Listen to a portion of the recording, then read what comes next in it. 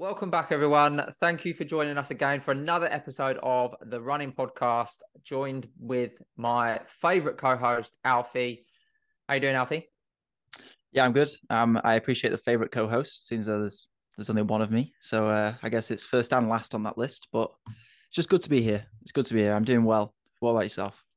Yeah, man, living life, living the dream, whatever that dream is. But yeah, life's good. Off the back of a very packed weekend full of various running events going down, which we're going to talk about on today's show.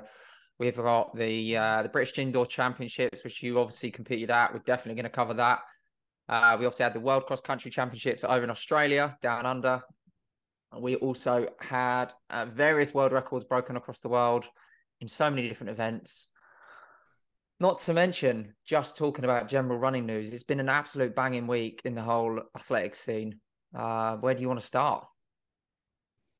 I feel like we've got to start with the world records, I guess, just to get them out of the way, and then we can sort of go on to the other stuff. Just because I feel like I don't want to get too carried away with the podcast without drawing attention to these insane world records. So, to the best of my knowledge, there's been 3 world records, and then technically a world best as well in the DMR. But the DMR, do we really class that as a world record? I don't think so. I'd It's kind love of like to. it's kind of like the Super Bowl. It's like saying that the American footballers are world champions, which I know they like to say in America. Mm. No one else does it. It's not a world record. But there's one of them as well. But yeah, I mean, 3,000 meter world record, shot put world record, and a 400 meter world record. Mm-hmm. Let's I talk about mean, the let's talk about the 3,000 first. yeah, so Ethiopian Gurma, right? Yes, steeplechase specialist. Yeah, so I mean 723 breaking Daniel Coleman's record. Was it 23 or 25 years? Is it 25 years? No, Yeah, it's 25, 1998. 25-year record, yeah. Do you know what? Growing up as a kid, it was always like that indoor 3K world record was the one that would never get beat. Out of the 1500 meters El Garouge, even people thought that that was a record that was more doable than that indoor 3K record. And I think for anyone that's listening, if you haven't seen Daniel Coleman's indoor world record video on YouTube, go and watch it because it's just insane. He just gets on it from the gun and just starts knocking out 59 seconds a lap. It's ridiculous. So to say that did both Germa and Katir break the record? Yes, they both broke the record. I just feel like every time a record is being broken, I'm more and more amazed. I just don't know how fast people can go. It's just nuts. It's crazy. It's the fact as well that Germa led it as soon as the pacer dropped out. Bless them, the pacemakers. You've got to feel for it when it's a world record attempt because you can't really run that long in a 3,000 meter world record attempt, pacing someone before you get too tired, unless you're a world class runner yourself. So I think Germa had to solo the last 3.5 minutes with just Katir trailing behind him. So it'd have been interesting to see if there was more of a I don't want to say sportsmanlike conduct, but maybe some like gamesmanship beforehand, discussing maybe we should take a lap each to try and attack the record as much as possible. But yeah, they stayed on the splits, and Germa Mm. found another gear in the last lap. And I mean, 7:23 from someone who isn't even a 5K 1,500 meter runner, is a 3K steeplechase runner. Yeah. It's like, why are you doing steeplechase? Because surely you can, now you've done that. And bear in mind, he was already the 7th fastest all time indoors with 7:27, I think, before. It's like, I want to see you in a 5K. I want to see you in a 3K outdoors because that's what you got to think about next. Like, is someone going to challenge the outdoor, which is 7:20? Because surely indoor is worth 3 seconds, depending on what track you get, because of the tighter bends and stuff. So it's got to be close. It's just it's unfathomable, which is a word I cannot pronounce. But it's just crazy to think about that someone actually, 2 people went and ran 7:23, 7:24. Yeah. 2 people as well who, if we were recording this podcast 2 years ago, won't even know who they were. No, Which is Katir even was like a 340, 1,500 meter runner, wasn't he? yeah, yeah. Yeah. And Right. Germa went from an 8:46 3K steeplechase runner to an 8:01 3K steeplechase runner in the space of a year as Shade. well. So yeah, I both think both runners who have come on massively. I think the reason he's probably doing steeplechase is because either he doesn't back his flat ability in the current crop of Ethiopian talent. If we go and have a look at like Barega, Kajelcha, Gebrewet, Oragawi, if he doesn't back himself in making Olympic teams for the flat, and he's got a bit of a niche over the barriers, then I can understand why he'd go down that route. So I get that. And it's always an interesting conversation of how good are steeplechasers on the flat. But ultimately, if you're running 8 minutes for a 3K steeple, you have to be world class at the flat. Like the majority of that race is run on the flat. So yeah, I mean, does that mean that he's going to want to step up to the 5 and the 10? Or is he thinking, do you know what? I'm now going to be able to smash my steeplechase best and dominate that event. I don't know. But as we've seen many, many times before, the indoor and the outdoor is a completely different sport. You know, we're always surprised by, there's always surprise performances in the indoor season.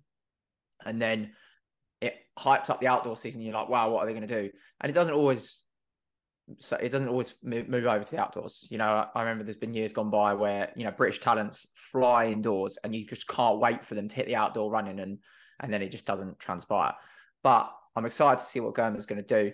I think that Katir, looking at that run, I think he goes like really inside 3:30 for 1500 this year. I think that he is going to challenge the great one. I honestly do think that he is going to be there with 200 to go, like he was last season, but he's not going to go away as easy. So the thing with Katir, right? So he's around 3:28 in Monaco. So and he beat Jakob that day. Jakob just came from illness, but he still came second behind Chariot. He also raced Jakob at the Worlds and Jakob at the Europeans. Now, he did lose on both of those occasions, but he will be racing Jakob Ingebrigtsen at the Europeans in 2 weeks' time in the 15 and the 3K. And Jakob didn't break the world record this time round. And he does look a bit vulnerable because he has been ill. But to say that Katir can beat Jakob, and I feel like it's a more realistic conversation than it ever has been before. Agreed.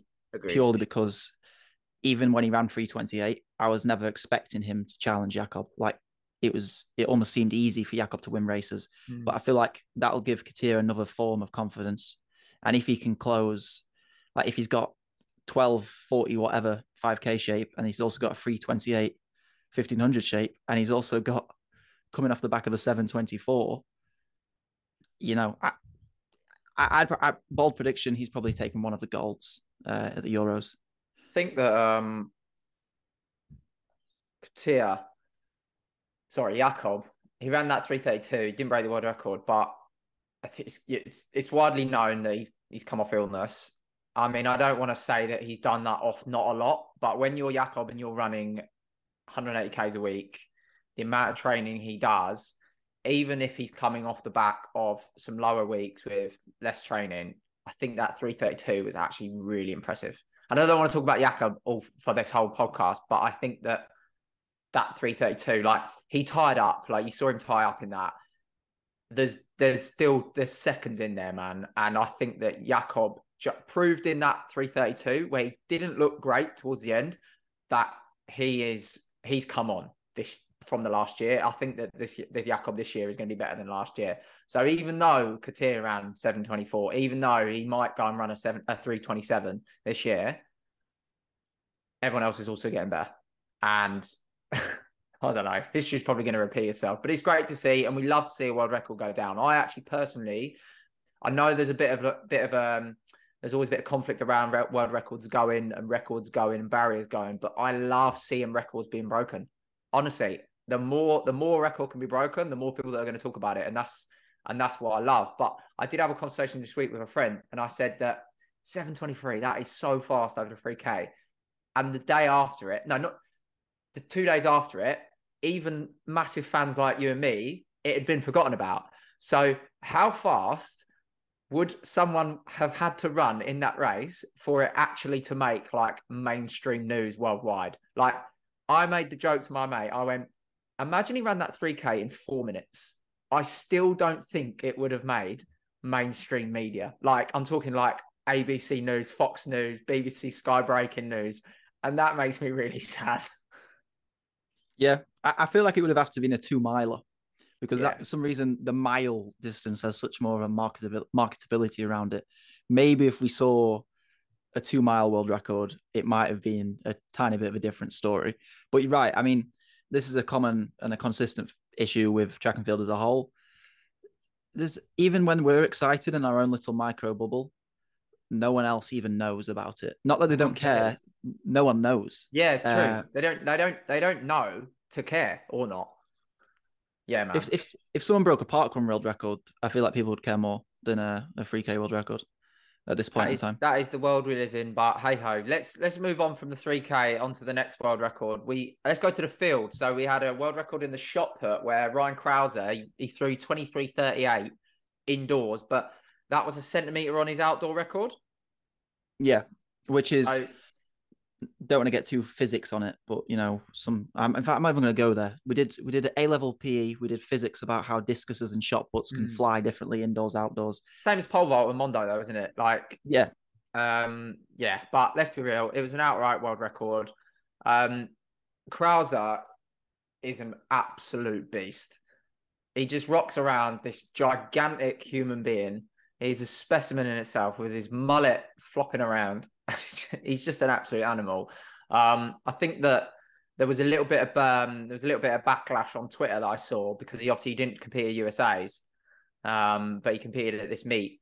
But I believe that I haven't got the numbers in front of me, but to win USA's, I think it's like $6,000.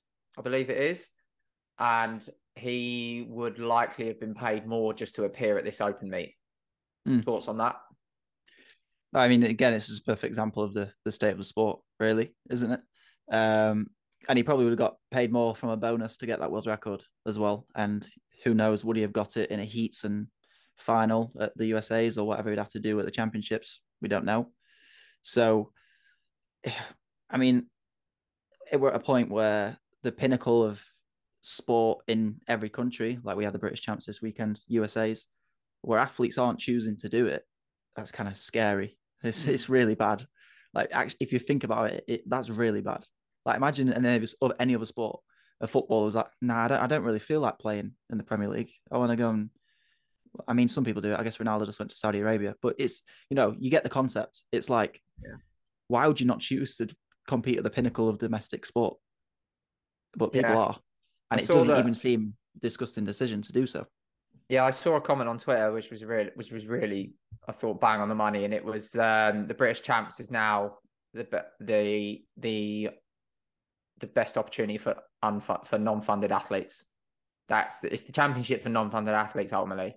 I mean, we'll get on to British champs, but yeah, Ryan Krauser, I mean, absolute beast, cements himself as the GOAT in the shot put, and it's going to be an interesting summer to see if anyone takes that crown.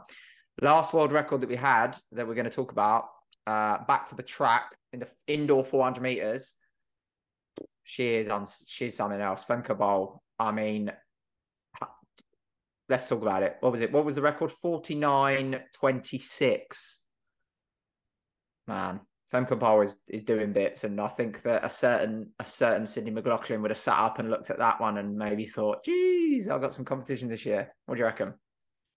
I actually saw a very interesting post about this from a guy on Instagram called The Running Statistician. And he said people who are talking about the rivalry between Femke Bol and Sydney McLaughlin is like saying that there's a rivalry between Wallace Spearman and Usain Bolt. Even though they're fast, both of them, it's actually still not even a rivalry because Sydney McLaughlin's so far ahead. However, I do think it's interesting because, first of all, the world record's insane. And to say, I don't think this would be a very uncommon take that the previous world record was a very suspicious one. The current 800-meter world record holder outdoors holds the indoor 400-meter world record. Don't need to get into why that might be suspicious.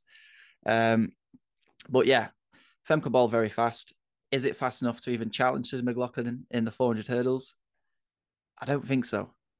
For Sydney, I feel like we're getting recency biased because Sydney doesn't race indoors. Barely races, often. Yeah. And maybe because Femke Bol's European, we're a bit closer to it and we're seeing it happen in front of us.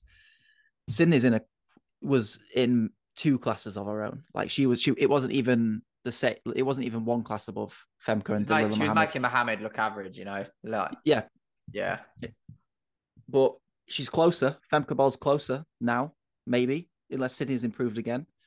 But we forget, I mean, Sydney's young as well, but Femke Ball's only 22 years old. She's not turned 23 yet. Sydney McLaughlin's only 23. So what are we going to see in 4 years' time from both of them? We're probably going to see a world record in the 400 meters flat from Sydney McLaughlin, I assume. But are we going to see a world record battle in the 400 hurdles, or is Sydney just going to take it so far out of reach no one's going to be able to touch it, even Femke Ball? I don't know. It's a tricky one. Well, that spike, there's a new spike. Izzy Boffey wore it as well at the British Champs. I've heard very good things about it. It looks very thick for a sprint spike, but yeah. What, Izzy Boffey ran the 800 in it? Yeah. She's had that spike since first race of the season indoors. Oh, nice. Excellent. So, yeah, I mean, great weekend for world records. Another record that wasn't a world record, but it's definitely worth talking about was at the British Champs. Ellie Baker won the 1500 meter women's race, and she took down a championship record. It was a 37-year-old championship record.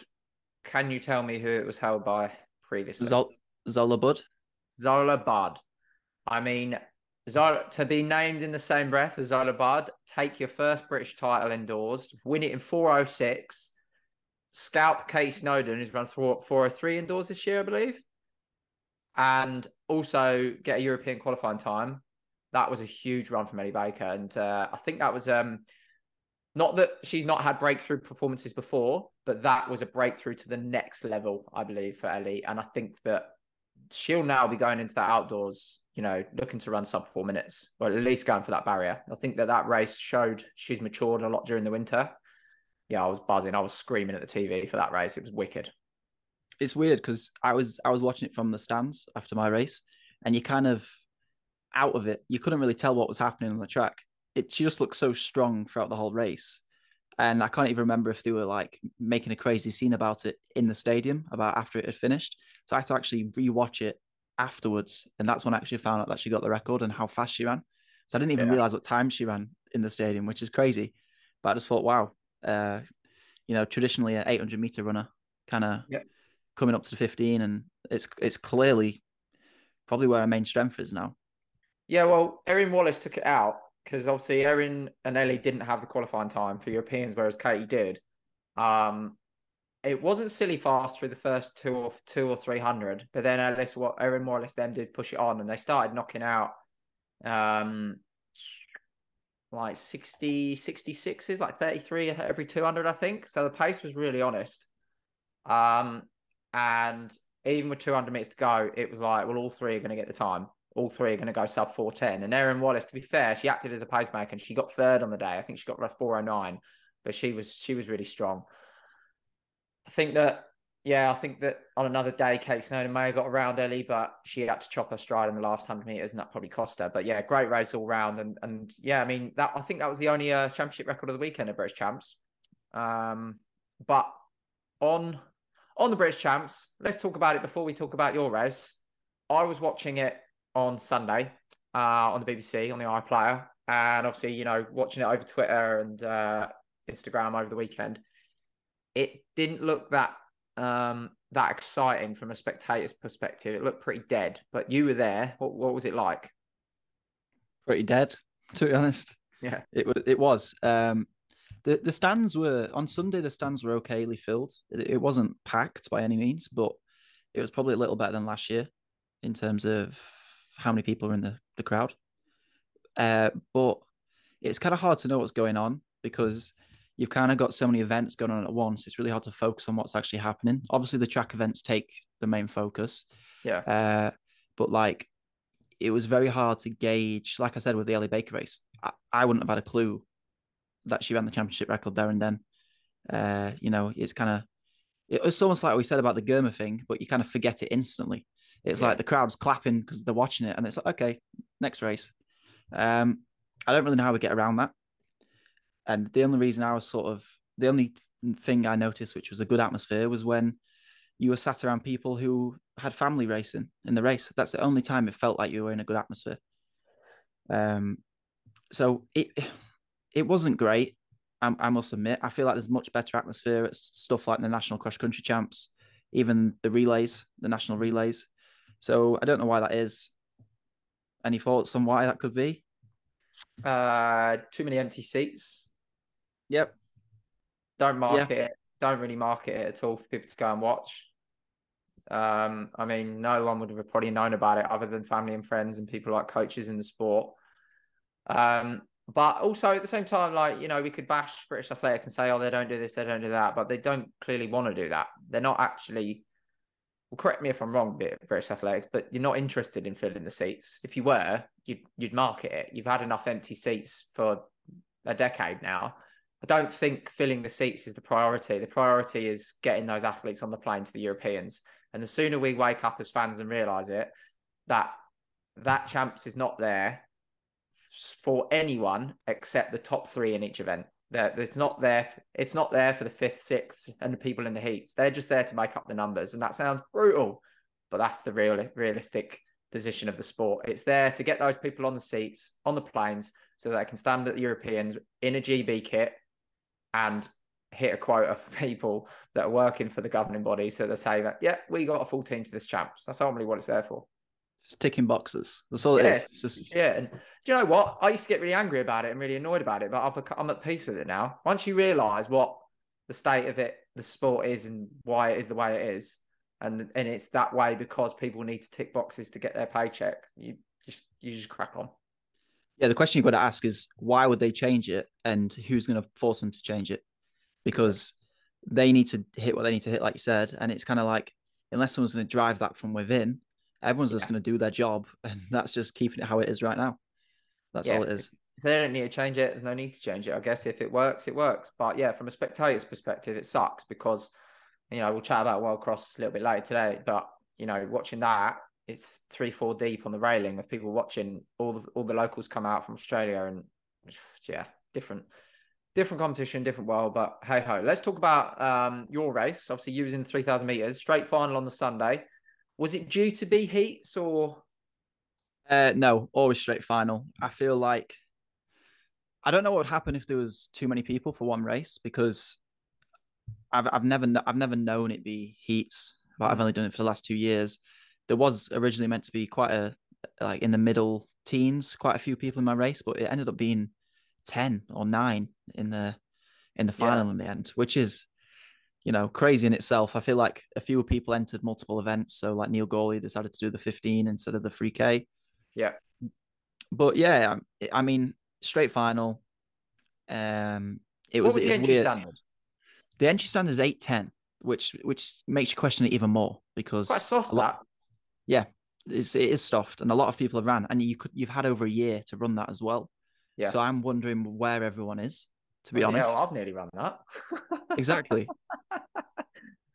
Could have got a lane last minute. But I don't understand it. I don't understand, because even if I had if I was like an 8:09, 8:10 runner, I would snatch that opportunity just to race the British champs.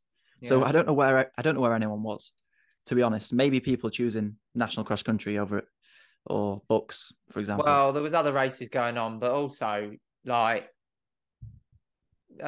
you say that you'd take the chance as an 8:09 guy to run the British champs, but then maybe you ran it once and then you probably don't want to go back because it's a bit dead, isn't it?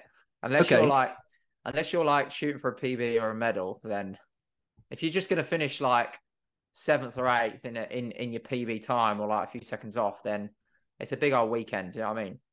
And this isn't any disrespect to this person, but I'm just going to say it. Tom Keane, he did Battersea 5K. Yeah. Okay.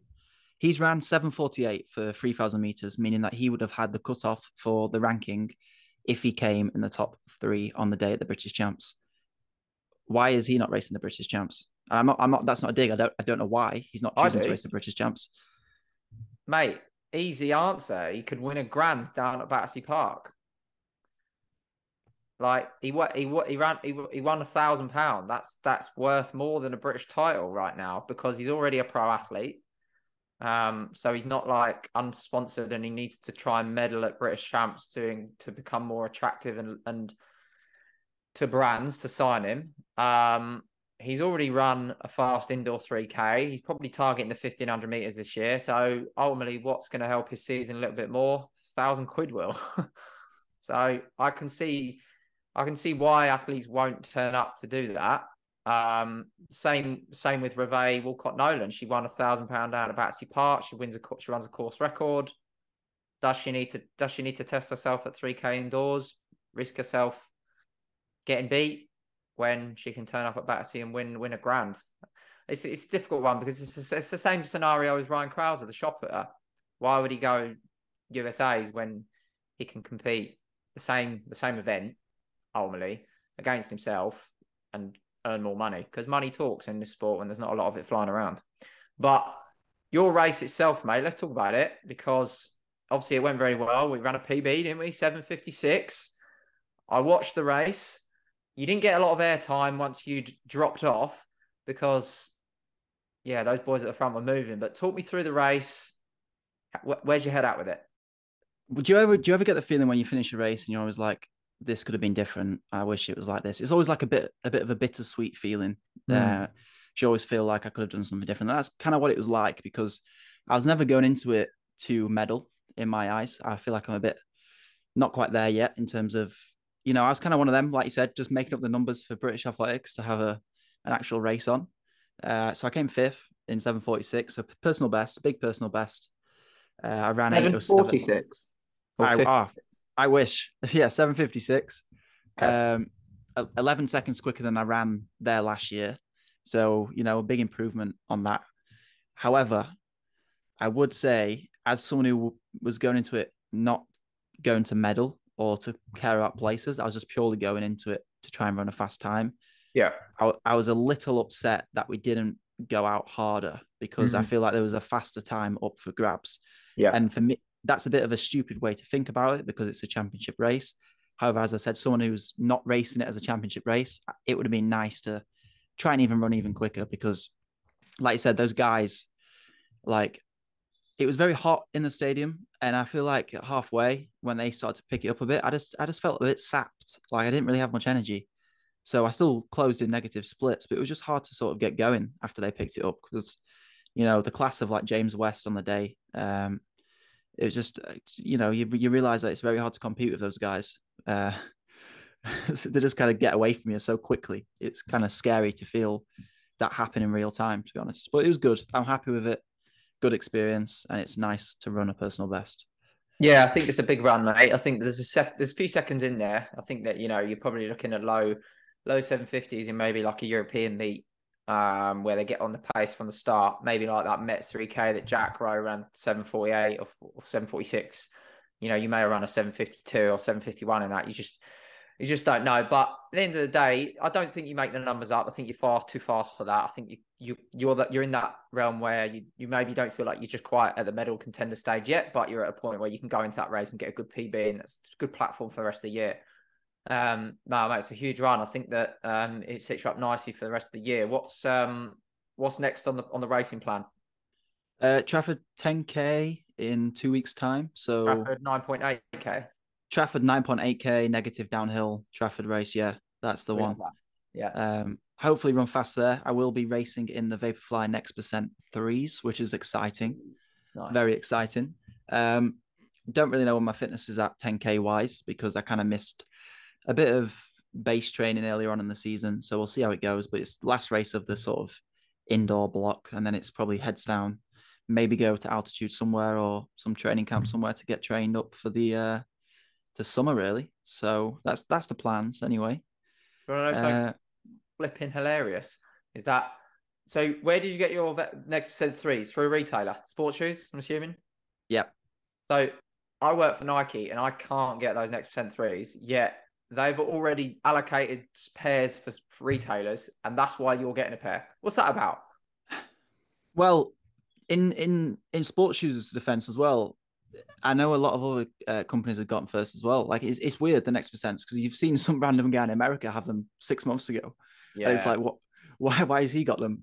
But hey ho, it's a six shoe, mate. I think you're going to fly in them, especially at Trafford. They've tarmacked that bit of road that used to be cut up, so it's a lot faster at the start. Okay, I've never ran it, so I have no clue what the course is going to be like. I'm not going to wear a watch. I'm just going to send it because it's, Yeah, might as well just see what happens. it's a good little You, race. It's a good yeah, little one. I've done it before. It's just this little leisure centre out in the arse end of nowhere, and just country roads. Yeah, it's just country roads. I don't know why it's so quick. If I'm completely honest, like it doesn't feel as quick as like a Telford. Um, yeah, I just think you get good guys there. Net downhill does help. Um, yeah, but when I ran it, I didn't think, wow, this is a super fast course. I just think there's so many people that are there that are up the front that help push it on. Bit like an Armagh. Do you know what I mean? yeah, which is not short for anyone listening. No, it's definitely not short. But yeah, I feel like it is kind of like you said, when loads of people turn up and you just kind of send it, and that's what I'm going into the mindset of. It's like, I don't care if I blow up in that 10K race. It's my last race of the season. It's not Yeah. really a championship. Just see what you've got and absolutely smash it, essentially. And if you die off towards the end, you die off towards the end. And that's kind of the mindset going into it. You also raced this week. So Yeah, boy. let's talk about Finally, that. finally got a race, man. Oh yeah, it's been. I raced the weekend before in a local league cross country race. But this was my first target race, I guess, one that I trained for since um July, August. So yeah, it was really nice to be nervous on the start line. I haven't felt nerves in ages. You know, when you're there and you're like, right, I've got a goal, but you never know what's gonna happen. So I was quite nervous, but at the same time, with it being my first race of the year, it was always just like a line drawn in the sand, see how things go and work from there. But the podium, what was it called? Pole 5K. So it was a collaboration with Podium and Friday Night Under the Lights. Now I've been to this meeting before, but I've never raced it, and it's a really vibrant one down at Battersea Park. It's a Friday night. It's dark. It's there's not many people in the park, so it's really kind of closed off for us runners. So yeah, I entered and they put me in the first race, which is technically the slowest one, but it actually ended up not being the slowest one, interestingly. Um, and my target was 15:30. I wanted to try and break that, and I ran 15:41. So it wasn't a million miles away from the goal. I learned a lot. I got a lot of answers from some questions, but it was a great event. I mean, I paid 12 quid for an entry, and I got to be a part of a really exciting race. I got a free pizza at the end, a free pint, and you can't ask for more than that for 12 quid, you know? I bet you'd just get a pizza and a pint for 12 quid without the race, wouldn't you? Especially in London. Oh, mate, if not more. I mean, pint alone is about 6.50. So yeah, no, it was good, mate. I really enjoyed it. The race itself, I mean, the way I describe it is I felt like I was in a 10K. It wasn't that hard. Um, my plan was to just cruise to 3K and then close, but I wasn't really able to cruise to 3K. I was pretty much redlining the whole way. So got to 3K and just kind of maintained. I think I ran pretty even splits. I think I ran 5:02 a mile or something like that. And I think, yeah, I pretty much ran even pace the whole way. It was just a case of that's where I'm at the moment. Not fit enough to go quicker, not strong enough to put the hammer down. Um, but yeah, not bad really. Not bad considering I had COVID about 6 weeks ago. So I'm happy. Talk to us about what you said on Instagram about how, even though it's not the time what you could have, like, what you've ran in the past, Mm, why that kind of meant a lot to you as that race, and you were obviously happy with it, because mm. it's a lot of people get caught up on times all the time and never really Yeah, think about, I don't want to sound cringy, but the journey up towards that point is always different. So talk yeah. about that and kind of what you put on Instagram. Yeah, so my PB is 14:30, which would have put me pretty high up in the elite race. But I ran 70 seconds slower than my PB, but it was really a good run for me at the time because there's always factors that affect where you're at. You can't always be on it. You can't always be in PB shape.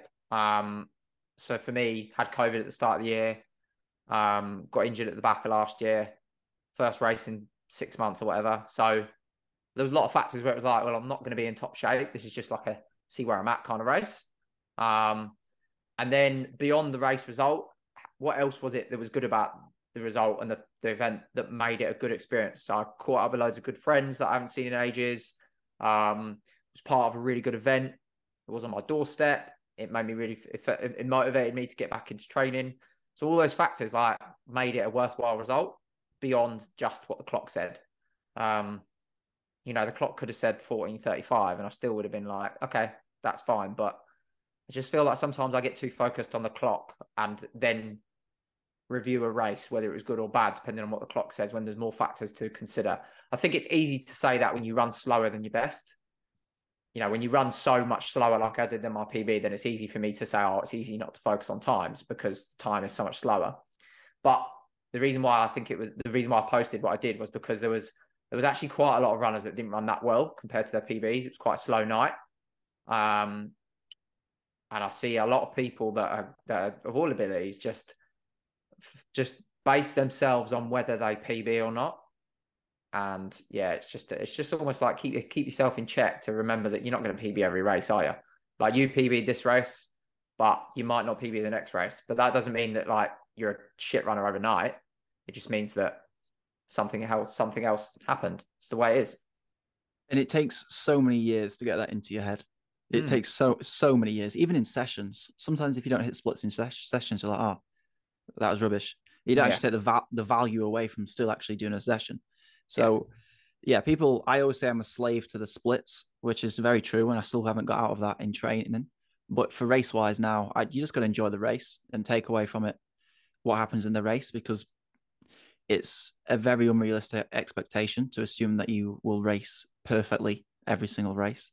And it also brings you on. Do you know what I mean? Like those races still bring you on, regardless of it's experience. Like it physiologically has a benefit. You know, whether you run a PB or not, you push yourself harder than you would have done in training, or you can do in training. So that's the way I like it. And it's just stepping stones. You know, I saw an athlete. I'm not going to name who they were, but they're in the elite men's race, and they stopped 2 meters before the line. You see a video of it? No. Okay. So literally 2 meters before the finish line, this guy stops and cuts up another athlete and darts off the race straight into the grass verge, because for whatever reason they didn't want to finish. Now, the only reason you don't finish 2 meters before the line, in fact, this actual whole thing inspired my Instagram post. The reason you step off 2 meters before the line is because you, for whatever reason, you don't want that time on your record. And, you know, don't get me wrong, the finish time was a good 30 odd seconds slower than this guy's PB. But it just made me think how unhealthy that is, how unhealthy that relationship you have with running is. And that is a cry for help, because how fast would you have had to run to warrant finishing? 10 seconds faster, 15 seconds faster. You're now defining yourself over seconds. And you know, there are so many other things around that result that you could have found enjoyment from, just away from what that clock said. And I just watched it unfold, and it made me want to go up to the guy and be like, let me help you, or let me get you help, because you seriously need help. Like, yeah, it's just, that really sucked to see. I thought that was a really unhealthy side of the sport that we don't see a lot, but I feel that a lot of runners go through massively. Yeah. The first race I did with Wave Lights, I pulled out because I just saw the pace getting further away from me. No injury, no feeling sick or anything. I just pulled out because I wasn't on the pace, and that was it. It's just because I saw it getting further away, and I wouldn't do that now. But it's a very toxic place to be. But a lot of runners find themselves in that kind of place. So yeah, I don't run with a watch. Yeah, I don't either. I don't race. I don't race with a watch. The only reason I wish I could race with a watch is just because I'm a bit of a data nerd to look back at it after. But during it, I love not racing with a watch. I think it's much better. But yeah, I think the thing I keep telling myself, and I think a lot of runners of all abilities need to remember this, is that it's just running. Unless you're making a living from it, no one gives a shit. Like, no one cares. And I know that sounds really like egotistic, but the only thing that you should be considering when you're running is what you really think about it. If there's ever a thought of what someone else is going to think about this, you're in the wrong thing. You're doing the wrong thing because you're doing it for someone else, and that's just a waste of time. I think it's just an unhealthy relationship you have with the game. But hey, maybe they'll listen to this podcast and maybe it will help them. Or maybe they'll hate you for outing them, even though you didn't say the name. But hopefully the first one, hopefully it helped them. Yeah, it's not I'm not outing anyone. I think it's just highlighting that there are people out there that do have unhealthy relationships with the training and the sport as a whole. But hey, again, it's easy for me to say when I'm running slower than what I normally would. I think that when you're on the money and you're in and around your PBs, and obviously you do care about getting faster and faster, and the margins are tiny, then yeah, the stress and anxiety can go up. But that's where you got to take yourself out of perspective and just remember that no one gives a shit. They just want you to do your best, and they just want you to be happy. That's what people want, you know. And the ones that don't want that, fuck them. Yeah, I think when you're saying that, I thought of something. I feel like to be an elite runner, you've got to have an ego, but to be anything other than an elite paid athlete, you need to push that ego so far back and just be in the moment about what's happening, whether that's in training or racing. Just take every single race as it is, and also appreciate what's gone into that and maybe what's going to come from that, and not just this is the time, it means this. It should be this is what I've done. This is where I'm going to go now. It's always just a process. That's it's why not cross like a straight country is the line. GOAT, mate, because it forces people to just race and just be competitive, whatever competitive is, you know, like no one, well, there are people that do time cross country and consider a good run, depending on how fast their splits are. But there's so many different variables that affect the cross country time that a lot of people just focus on the effort and just try and race and just try and finish high up or do well for their team. Or that's why I love cross country league races, because it's just about getting in as high as possible to get as many points for your team. And if you're not having a good run, you just suck it up. You know what I mean? It's not the end of the world. It's just a cross country race. But anyway, we can talk about that until the sun goes down. Let's review our training weeks, mate. Do you want to kick us off? Obviously, I know you raced British Champs. So what was your week like Monday through Sunday? So Monday was it was a full taper week from Monday. So it was a 5K shakeout in the morning, shakeout, easy run, whatever you want to call it, very slow, like 5-minute kilometers. It's really nice and easy. And then in the evening, it was 3x1K off 4 minutes recovery. Targets were 2:38 to 2:42. First one was 2:41, second one was 2:38, and third one was 2:35. Just feeling nice and just trying to feel nice and relaxed. Felt really good actually after the first one. I feel like those kind of sessions, if you start with something fast and you're not quite there, like a race day is a bit different because you have the adrenaline. But in training, if you start with a really hard rep, it's actually hard to sort of get the ball rolling. So yeah, the 2:41 was the hardest, but then it kind of got nicer. Tuesday was just a double day, just 15K in the morning, 5K in the evening. But that 5K I had to do some strides, and also then went in the sauna, which is something new. I've seen a lot of professional runners do that at the minute, so I thought I'd start adopting it to my own training and see how it goes. Yeah. Wednesday again, this was more of a dialed down, so it was just a 5K and a 10K again, probably like 420, 430 kilometers. Thursday was, I need to make sure I get this right because it's again morning and evening. It was a 5K in the morning, and then it was originally meant to be 5 300s off 300 jog recovery as like a pre-race stride kind of thing. Yeah. But I felt really bad. Like taper weeks, I kind of always feel flat. So it was actually 4 300s and then a 200 because I just wanted to get my legs spinning quicker without actually doing a 300 where it's generally quite a lot harder than a 2. So that was kind of 44, 43, 43, 42, and then a 26, 27. So really didn't feel too good, actually. Normally taper weeks, awful. So then Friday was a 5K and a 3K with strides, double. So 5K in the morning, 3K in the evening, and strides in the evening with a 3K. Saturday was again 5K with strides in the morning, and then 3K in the evening after traveling to West Brom, which is a lovely area of like around Birmingham. Very enjoyable run. And then race day in the morning, I did 12 minutes easy, very easy, like 5 minute 20 per kilometer. And then race day was at 3 p.m. So just your standard warm up. And then being in a call room for 30 minutes isn't nice. Well, from call up to the race, long time to just sit around. And then obviously race. And then did a 4 mile cool down, which is not my usual norm, but you kind of meet a lot of different runners on that day and you just kind of get chatting and just go for a run afterwards. So yeah, boring week because it was of the taper. I hate tapering. It was about 50 miles in total. Nice. But yeah, standard taper really. So my training week, obviously I raced the 5K on Friday, so it was a lighter week. But do you know what? It was actually ended up being a similar amount of volume that I've done this year, just because I've not been doing a massive amount of volume. So it was a taper of such, but that doesn't make any sense, does it? It was a taper, but not really because you ran the same volume. It Yeah, does. so it was a taper and intensity. It wasn't a taper and volume, though, if that makes Yeah. sense. Just because I didn't want to taper too much on volume, because as I say, like this session, this race was getting, if anything, it was just a bit of a training workout.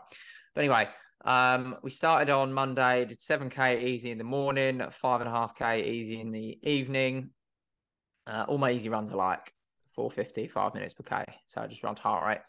Tuesday, I did 4K easy in the morning after a gym session. I ran home from the gym. I wanted to run 6K, but oh my God, my legs, Post gym. oh, it's horrendous. Never ever run home from the gym. Should know that. So I did 4K easy there and then 6K easy in the evening. My legs were battered. Wednesday was a workout day. So I did 5x2K in the morning in Bushy Park. And that was at around, I think I was running like 3:45 a K. I actually can't remember. I wasn't really looking too much. I was just running to heart rate. So I was just making sure that my heart rate was going. It was floating between was maxed at 175 on each rep. So like it's probably averaging at around 170, if that makes sense.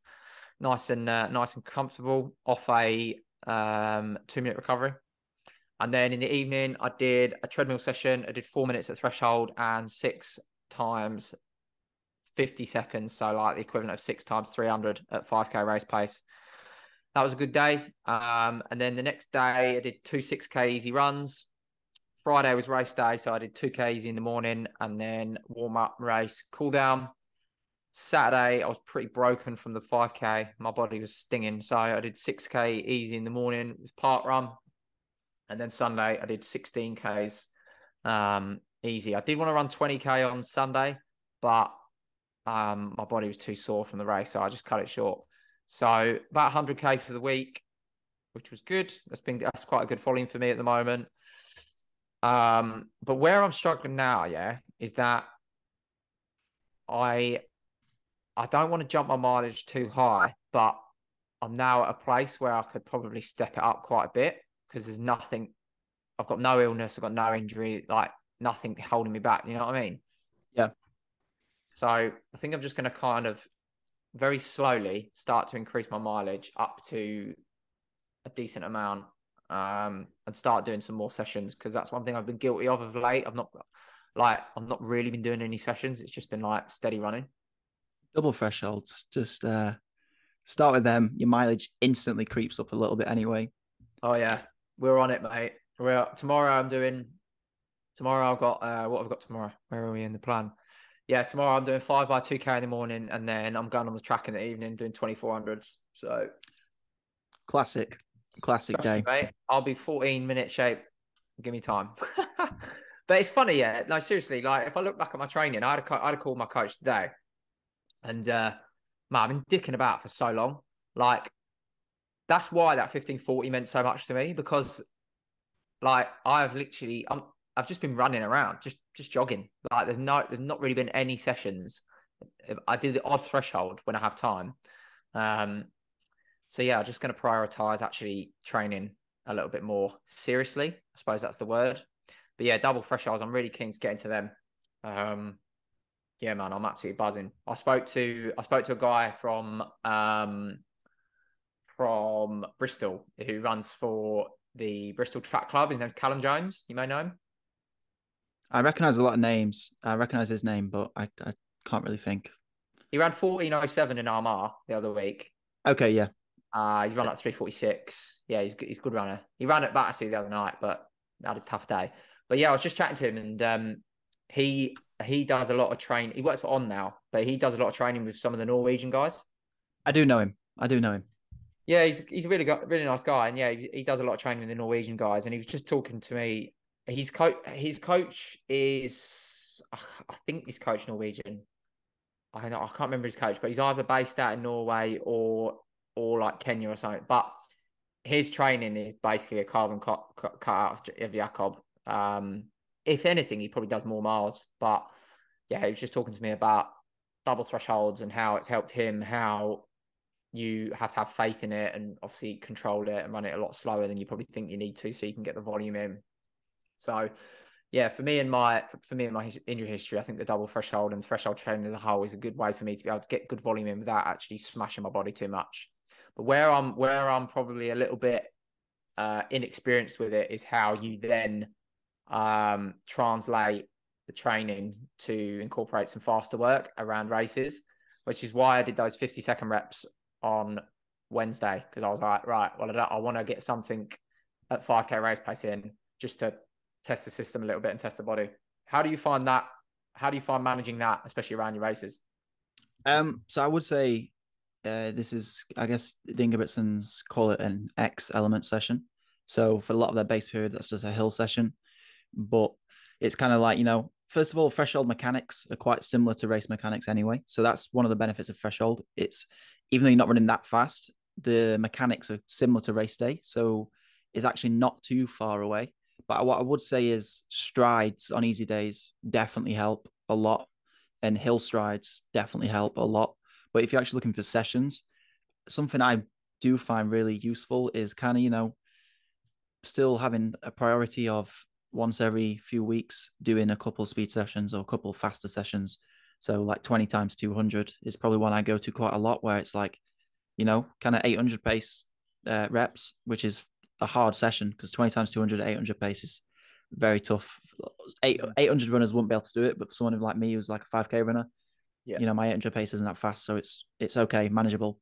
That's a good session to do, kind of like VO2 max kind of pace stuff. So like 3K pace stuff, just sprinkle it in, but then also sprinkle in strides, strength work, plyometrics, and hills. That kind of is a good combination, but it is surprising. You don't need as much speed work as you originally think you do, because I've done no speed this year and I've ran a 3K personal best, which doesn't really make much sense, and a 15 personal best off literally hardly any speed, just hills and occasional sessions. So threshold is not too far away from race mechanics, basically. Yeah, is a short answer. I've heard that before from various people, which is great knowledge.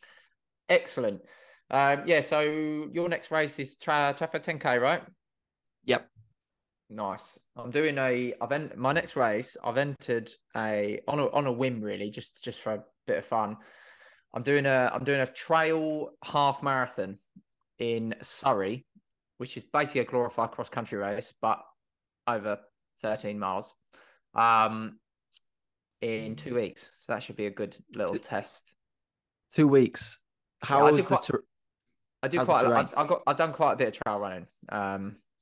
I live on the border of Surrey, so I get out to the trails quite a bit. So it's just, terrain wise, elevation, it's not too bad. It's not that bad at all. It's just to break it up a bit. What shoes would you be wearing for that endeavor? I'd love to say the Ultrafly, but they've not been released yet. So just Peg Trail. Peg Trail will be fine. The newest Peg Trail is quick enough for me. But yeah, I'm gonna race it. Like, I'm gonna get a good workout in. I mean, I'd like to, send it a bit just to get a bit of a feel. Do you know what I mean? Like, that's one thing I spoke to my coach today about. Today I was like, I need to race more because I get so bored just training, man. I get bored. Like, I'd rather sacrifice one session of the week and like race just to be involved. Do you know what I mean? It's really nice to break it up. I generally love training, but when you get to like a 2-3 month block where you haven't raced, it gets very dull very quickly, and you kind of need something to look forward to. Yeah, that's it, man. That's it. I mean, yeah, that's what this trail race is about. Like, gonna make a weekend of it with my other half and just have a good day out, get the miles in. I'll probably get in, 15, 16 miles that day. So that'll be a good day of volume. And yeah, hopefully have a good crack as well. So to move on, let's talk about obviously the big elephant in the room this week. We've obviously just come off the back of World Cross Country Championships, the biggest event in the cross country calendar from a global stage. This year it was in Australia. I want to try and pronounce this correctly. Do you want to try? No. All right. Let me look it up because I don't want to sound like a dick. You've lived in Australia. You should know how to pronounce this. Barhurst. Yeah, mate. You live in England, but you can't pronounce every single place in the whole country. Yeah, Barhurst. Yeah, we'll go with that. Let's go with that. So it says here that this is a city in central tablelands of New South Wales, which is the same state as Sydney. It's about 200 kilometres west-northwest of Sydney. I didn't even know that was a thing. And it's the oldest inland settlement in Australia, and it has a population of 37,191. Well, this weekend, it had probably about 38,500 people because we had, obviously, the World Cross Country Championships where countries from all over the world came together, from Africa, from the Middle East, from America, from Europe, of course, and made the trip down under. Bloody long trip for especially us Brits. And we had a few different races. We had the mixed relay, senior relays. We had the under 20 races in the men and women's, and then we had the senior men's and the senior women's races on a course that has been dubbed the most difficult ever. And that was by Steve Monaghetti, who is obviously a legendary marathon runner, but he's also done 11 world crosses in his career. So I feel like he has got the CV to be able to say whether it was the hardest or not. Firstly, did you catch any of it? Because obviously you was racing at the weekend, and if not, are you going to watch it back? Yeah, I didn't catch it live purely because I was asleep. But I have watched some of it back. I've seen the results, and the main takeaway for me is that East Africa are just ridiculously good at cross country. It's unbelievable how good they are at cross country. I mean, East African countries are amazing at distance running, but cross country specifically, I think they're untouchable. Yeah, I have to pretty much agree with you. I think that I watched it back. I didn't watch it live, but I watched it back this morning, and a few takeaways from it. Yes, obviously Africans are incredible across country. They just covered the ground so much better than Europeans and Americans. They just aren't fazed by anything, whether it be a hill, a tight corner, difference in terrain, mud, water, sand, or even a vineyard, as they were sent through. But there were some interesting results that came out of the race.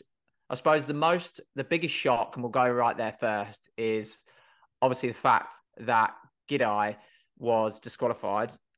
But let's give some context to why that actually happened. She didn't technically cheat herself, but she would have been DQ'd for getting outside help to cross the finish line. So in a nutshell, there was a big group at the front in the senior women's race.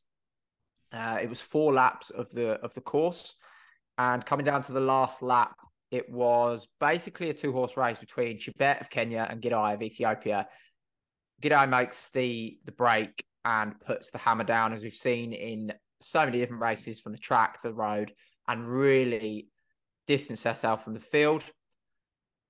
As she's approaching the last kilometre of the race, there's this slalom where it goes to this tire slalom, because that was actually a nod to the Baja. Can't even say the bloody place. Anyway, there's a car race that they host there every year called the whatever 100. So that was why there was a tire slalom. Anyway, so as she's going through this, she just looked a bit unsteady on her feet. And coming out of that, as you hit the final downhill, I see Chebet starts to rally and put a little bit of pressure on her. And in the home straight, Gidey pretty much, collapses. She looks to her left and Chebet comes up level with her, and I think it surprised her. And as she's looked over, she hits a speed bump, misjudges it, and she's so fatigued that she just hits the deck. Chebet takes the lead literally 20 meters from the finish line, takes the win. And then the Ethiopian officials come onto the course from nowhere, just jump the barrier, come running up and help her up and literally carry her across the finish line, which obviously there's team competitions at stake. She got fourth technically, but then she got disqualified. What do you make of that, Alfie? So first of all, I'd love to be able to push myself as much as she must have been able to push herself to get to that point in a race. Yeah. I couldn't imagine the feeling of being able to run that hard where you collapse. However, from a spectator point of view, it's sad to see her get DQ'd because I feel like it's quite a nice story, her getting helped up and then crossing the line. But like you said, as a racer point of view, if someone collapses in the race in front of me and gets helped up and then crosses the line and beats me, I want that extra place because ultimately she didn't run her race by herself as a whole. Mm-hmm. So it's sad to see, but it does make sense. I mean, you can talk about why she chose to do what she did because she has a very good kick. I was shocked that she didn't just, leave it until a kick and just pull away that way. But she did what she did, and it's upsetting to see. But in cross country, we have had a lot of those results. So at the Eurocross, which is also a really hard course, we saw a few men collapse in the under-20 race, and then Nick Griggs almost collapsed over the finish line. I guess he collapsed over the finish line, but he almost fell, got overtaken by Will Barnicoat. In America, we saw the two young twins who were clear favourites to win NXN, and they both had awful races for them. But one of the brothers, I can't remember which one, because they look exactly the same, really faded from winning. Really, really faded in the closing 300 meters. So it does happen in cross country. If anywhere it can happen, it's cross country running, and it seems to happen to some of the best runners. And I wonder if that's because they're so used to being able to run so close to the edge on the roads and on the track. When you take that to the cross country, it just tips them over the edge and means they can't really run at that effort for that long because a hill or a slalom or a storm, which the weather at the cross country champs is really interesting. It just can cause those things. It's heartbreaking to see it happen to Gidai in the final 100 meters, but hats off to Chebet, I guess, who ran the race better, I guess you'd say. Yeah, you have to say that. I mean, you're right about the weather. It's 36 degrees with a 1 mile an hour wind, and then the storm obviously picked things up, so it's very humid. But it was the right decision. I mean, the team results in that senior women's race, Kenya were first with 16 points and Ethiopia was second with 25. So, and that's without Gidai's fourth place. So I don't know. I haven't done the maths, but it would have made it a far closer race and maybe potentially could have affected that result. So I can understand, especially with the rivalry between those two countries across all the age groups and races. I can understand why that would happen. But yeah, you did mention you mentioned about one athlete there who did run really well in the men's under 20 race. We had where is it? Let's find that here. Give me one sec. Yeah, so Leo Young, who's obviously one of the young twins, he came 16th. So he was the first non-African finisher in that race. He just edged Archie Noakes and Edward Bird. So Archie's from Australia and Edward Bird's a Brit. But I saw a few things on social media and actually on Let's Run forum, he was just having so much fun out there. Like he was seeing cameras, posing to the cameras, seeing his mates, high-fiving his mates in the crowd, whilst also sending it as you do it across country. So I think it's good for the sport. I think those boys are good for the sport. If you haven't gone and seen their YouTube channel, go and check it out. It's so good. They've got a lot of flair. They've got a lot of talent. And it's good to have personalities in the sport. Like we don't just want athletes to be robots all the time. We want people to have an opinion and people to have charisma, right? Yeah, and both of those guys and Nico as well, they're really good in front of the camera, really good to kind of get the hype around it. And like you said, he was having fun on the course, which I think going there, knowing that you're probably not going to be able to compete with the Kenyans and Ethiopians and Ugandans, you've not got nothing to lose. Go out there, have some fun, get your first international vest and just send it. And that's exactly what he did. And I mean, the photos coming out of it, there's a reason why they're so famous because there's so many fast runners who don't have the following they have, but they have got a following on social media. We should get them on the podcast, actually, thinking about that. I'll drop them a message because it'd be an interesting podcast to have. It'll be hard to speak to them because I literally couldn't tell you which one's which, even if they were in front of me. Get them to wear name tags. Maybe, but they'd probably just swap them. So it's Lex and Leo Young, or Alexio and Emilio, Young, I believe the actual names are, but both good for the sport. Yeah, Yeah. agreed. And in some of the other races, we had obviously the mixed relay. We'll cover that in a second, but the senior men's race was a very exciting one. Spearheaded by Africa. And taking the win was Jacob Kiplimo, he'd won the under-20 title before, but he'd never won the senior. He's podiumed before with Cheptegei and Kamora, but yeah, Jacob Kiplimo absolutely blew this field apart. Second was Aragari from Ethiopia, and obviously Josh Cheptegei was third for Uganda. And into the last lap, it was a 4-horse race between Kamara, Cheptegei, and Kiplimo, who had podiumed as a 3 the year before, or the meet before in Denmark, I believe it was. And Aragari was hanging on. He was hanging on for dear life. And it was only really in the latter stages when Kiplimo made the break from Cheptegei that Aragari got on it and just rallied and got ahead of Cheptegei to take silver. But Kiplimo looks a different animal this season. Like, he made Cheptegei look average. Like, come on. Like, if you're doing that, you are flying. And he finished full of running. He was smiling with the 500 minutes to go. He had loads left in the tank. But I feel like the senior men's race was probably the most deep in terms of class and talent. I mean, going down to 12th place is Solomon Barega. I mean, he's 12th. He can't even make the top 10. Even going further down, like Emmanuel Kipruto was 19th. The standard of the men's was insane. I think there was 122 that started in that race, so it was packed full, which was great. But two things about that senior men's race, and I'm not 100% sure if this is the same for all of the races, but I know it is for this one. First of all, run of the day, in my opinion, very close call between this and Leo Young, but was Kai Robinson from Australia. Did not get barely a mention on the commentary, considering it was 2 Aussie commentators, but he came 23rd. He was the first Aussie home. He beat Jack Rayner, Brett Robinson. Kai Robinson was 10th at the NCAA Cross. And also, I think at the Commonwealth Games, I think he ran really well at the 10,000 meters as well. I feel like he was really up there on that. I should have looked at that ahead of that. But this is a kid this is his first year as in an Aussie senior singlet, and to go there, home competition, and be first home for your country, and beat people like Jack Rayner by 20 odd seconds, like, big run from Kai Robinson. And then the second point about this race is that I don't know whether you've heard about this, but have you heard about the golden ticket entries? No, but were people getting lapped?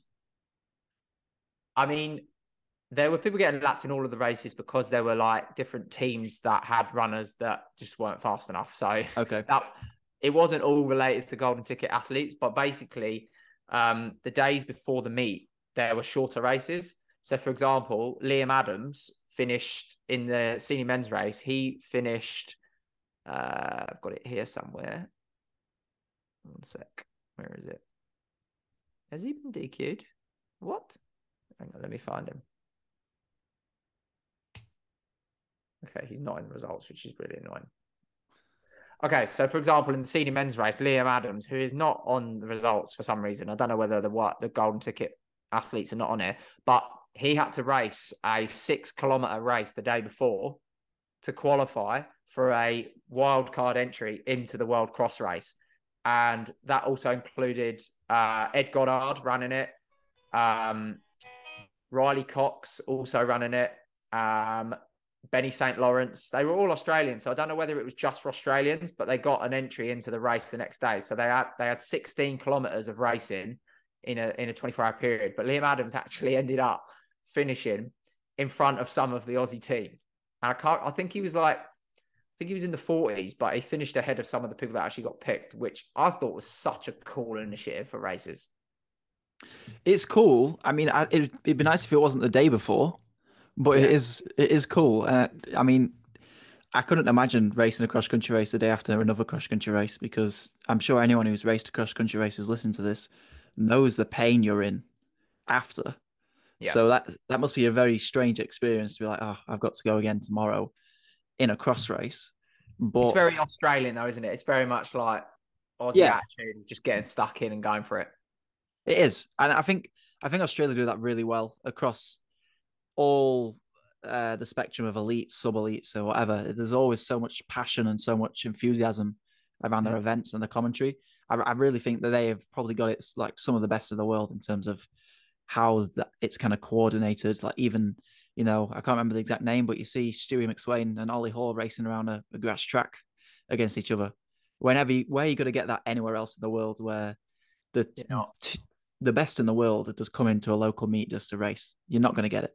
No, you're not. You're not. And talking to Stuart McSweyn and Ollie Hall, they were obviously in the mixed relay this past weekend, which was 2 men, 2 women. The Australian team managed a bronze medal, which was really, really good behind Kenya and Ethiopia.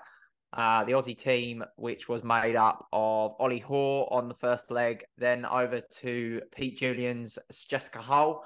Third leg was our favourite man, Stuart McSweyn, and then Abby Caldwell brought it home for the bronze. That was a really exciting race because it was about 23 minutes worth of racing, but a lot of chopping and changing because obviously, fresh legs were always heading into the race. One thing I was surprised with was the leg between Stuart McSweyn and Kenya. Stewie got the lead when he had the baton. So when he had the baton over from Jess Hull, she ran an unbelievable leg to take the first place. And Stu had about a 10, 15 yard gap on the Kenyan, which was Kayumbe Munguti, who's an 800 meter specialist. And he blew Stewie apart. He blew him away. And really, that's where that gold medal for Kenya came from. And I was just a bit surprised at that. I don't know whether that was, I don't know the split times. I don't know whether Stewie had a hard day or this guy from Kenya, Munguti, had an absolute stormer. But with him being an 800 meter specialist, I would have expected him to struggle a little bit in the second kilometer, but clearly not. And when you spoke about earlier about how good the Africans are over the country, it was that prime example. You could see he was a track specialist and he was flying on the course, like just catapulting himself down the hills because it was a rolling course. And even when he would hit a hill, he'd go into track mode and he'd just drive up them like he's literally just doing a session. Whereas the distance runners on the course, I think they were a little bit more tentative with it, especially in that mixed relay. That's what I saw anyway. But yeah, mega competition, that mixed relay. I'd love to see more of that in the races back home. What do you reckon? Yeah, I'd love to race in one, to be honest. I'd love, there's something about a short distance on the cross just really appeals to me. It seems really fun. So I might try that. I know we've got Mansfield and the Northerns in the UK where it's kind of, domestic shorter relays, but even the Nationals is a 5K now where it's not really quite the same as doing like a 2K, 3K kind of race, is it? So yeah, I like that. I like that format. And I much prefer it when it's a mixed format as well. So 2 men, 2 women. I think it's, exciting because you can get chopping and changing. It would be interesting to see if there was more variation where, some teams had a man on the first leg, some teams had a woman on the first leg, kind of see what happens there. But also, is that too much of a mess to follow? Yeah, I mean, who knows? We'll have to see whether that ever takes fold. I mean, it's a bit like the Nitro Athletics that they tried in Melbourne, where it was like that. Yeah, it was like men up against women on certain legs and stuff. It was a really cool concept, I thought. But yeah, it's an interesting thought. But what have we got? What have we got coming up in the running world over the next week? What's hot off the press to look forward to? So I'd say instant one is the European Indoor Championships in Istanbul in 2 weeks' time. I think that's probably going to be very exciting because we've got a lot of runners who are running exceptionally well this season. You've got Keeley in the 8, you've got Femke Bol, who I've heard rumours that she's going for sub 49 in the 400. So I don't think that's very realistic, but you never know. You've got Jakob, Katir. There's so many good runners in the European Championships. Mario Garcia Romo, a lot of the on guys who OAC, we didn't even touch on that, is unbelievable right now. Unbelievable. Yeah, fine, aren't they? I had a conversation about on actually yesterday about, do you think we'll ever see an on running team in the UK? And is it now the time? Because we need a running team. If they created, obviously they've got the America team with Ritzenheim, they've got the European team with Jordan Mills. in Germany, I believe they're based. Yeah.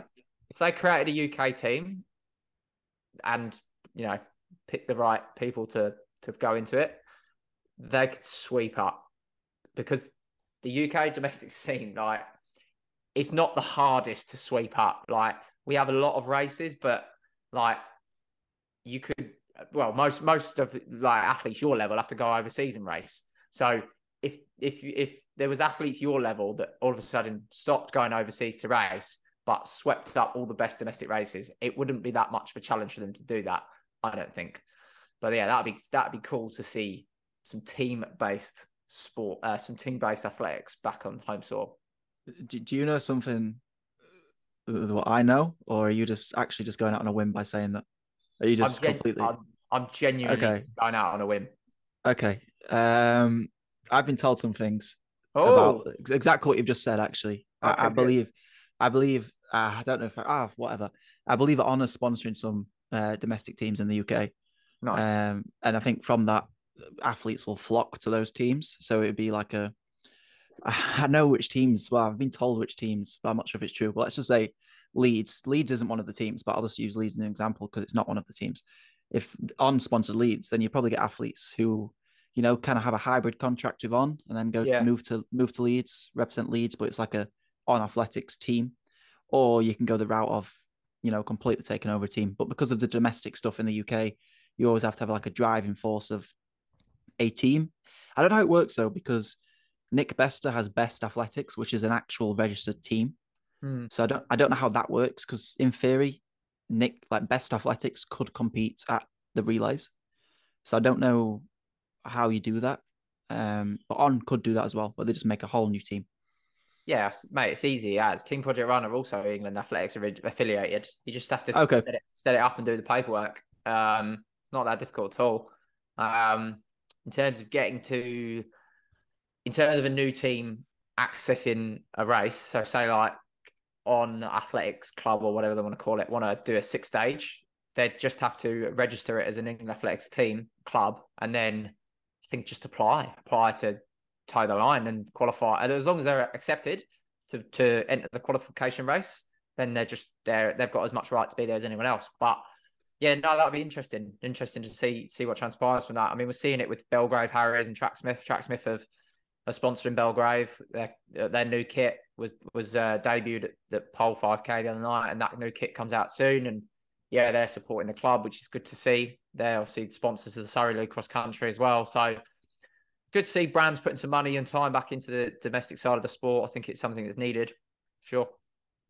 Yeah, it is good, because I feel like there's such a separation between elites and stuff, and I guess the brands and the athletes. And it's kind of, we talk about it, and we've spoken about how it's almost the ship has sailed on bridging the gap. But any ways you can connect the two and keep people intertwined is always fun. And, in the UK, domestic racing is probably the biggest driving force. So if you can sort of connect brands with that and give people more an incentive to race, and it could be a brand obligation. So you could get some bigger names turning up to the races because brands are saying, well, we've got a team now, so you're racing for us. And I think that's more exciting. Yeah, absolutely. It'd be interesting to see what happens. But yeah, that's pretty much everything we've got planned for this week, folks. Thank you for tuning in to this week's episode of the Running Podcast. Me and Alfie will be back next week, where we'll be covering all of the previous week's running news, rumours, and we'll probably make some stuff up along as we go just to keep things interesting. But Alfie, it's been emotional, mate. I'm going to go for me run. What you got planned for this evening? Incline threshold session. Standard Alfie answer there. Incline threshold for Alfie. Easy run for me. We'll catch you next week, folks. Thanks for tuning in.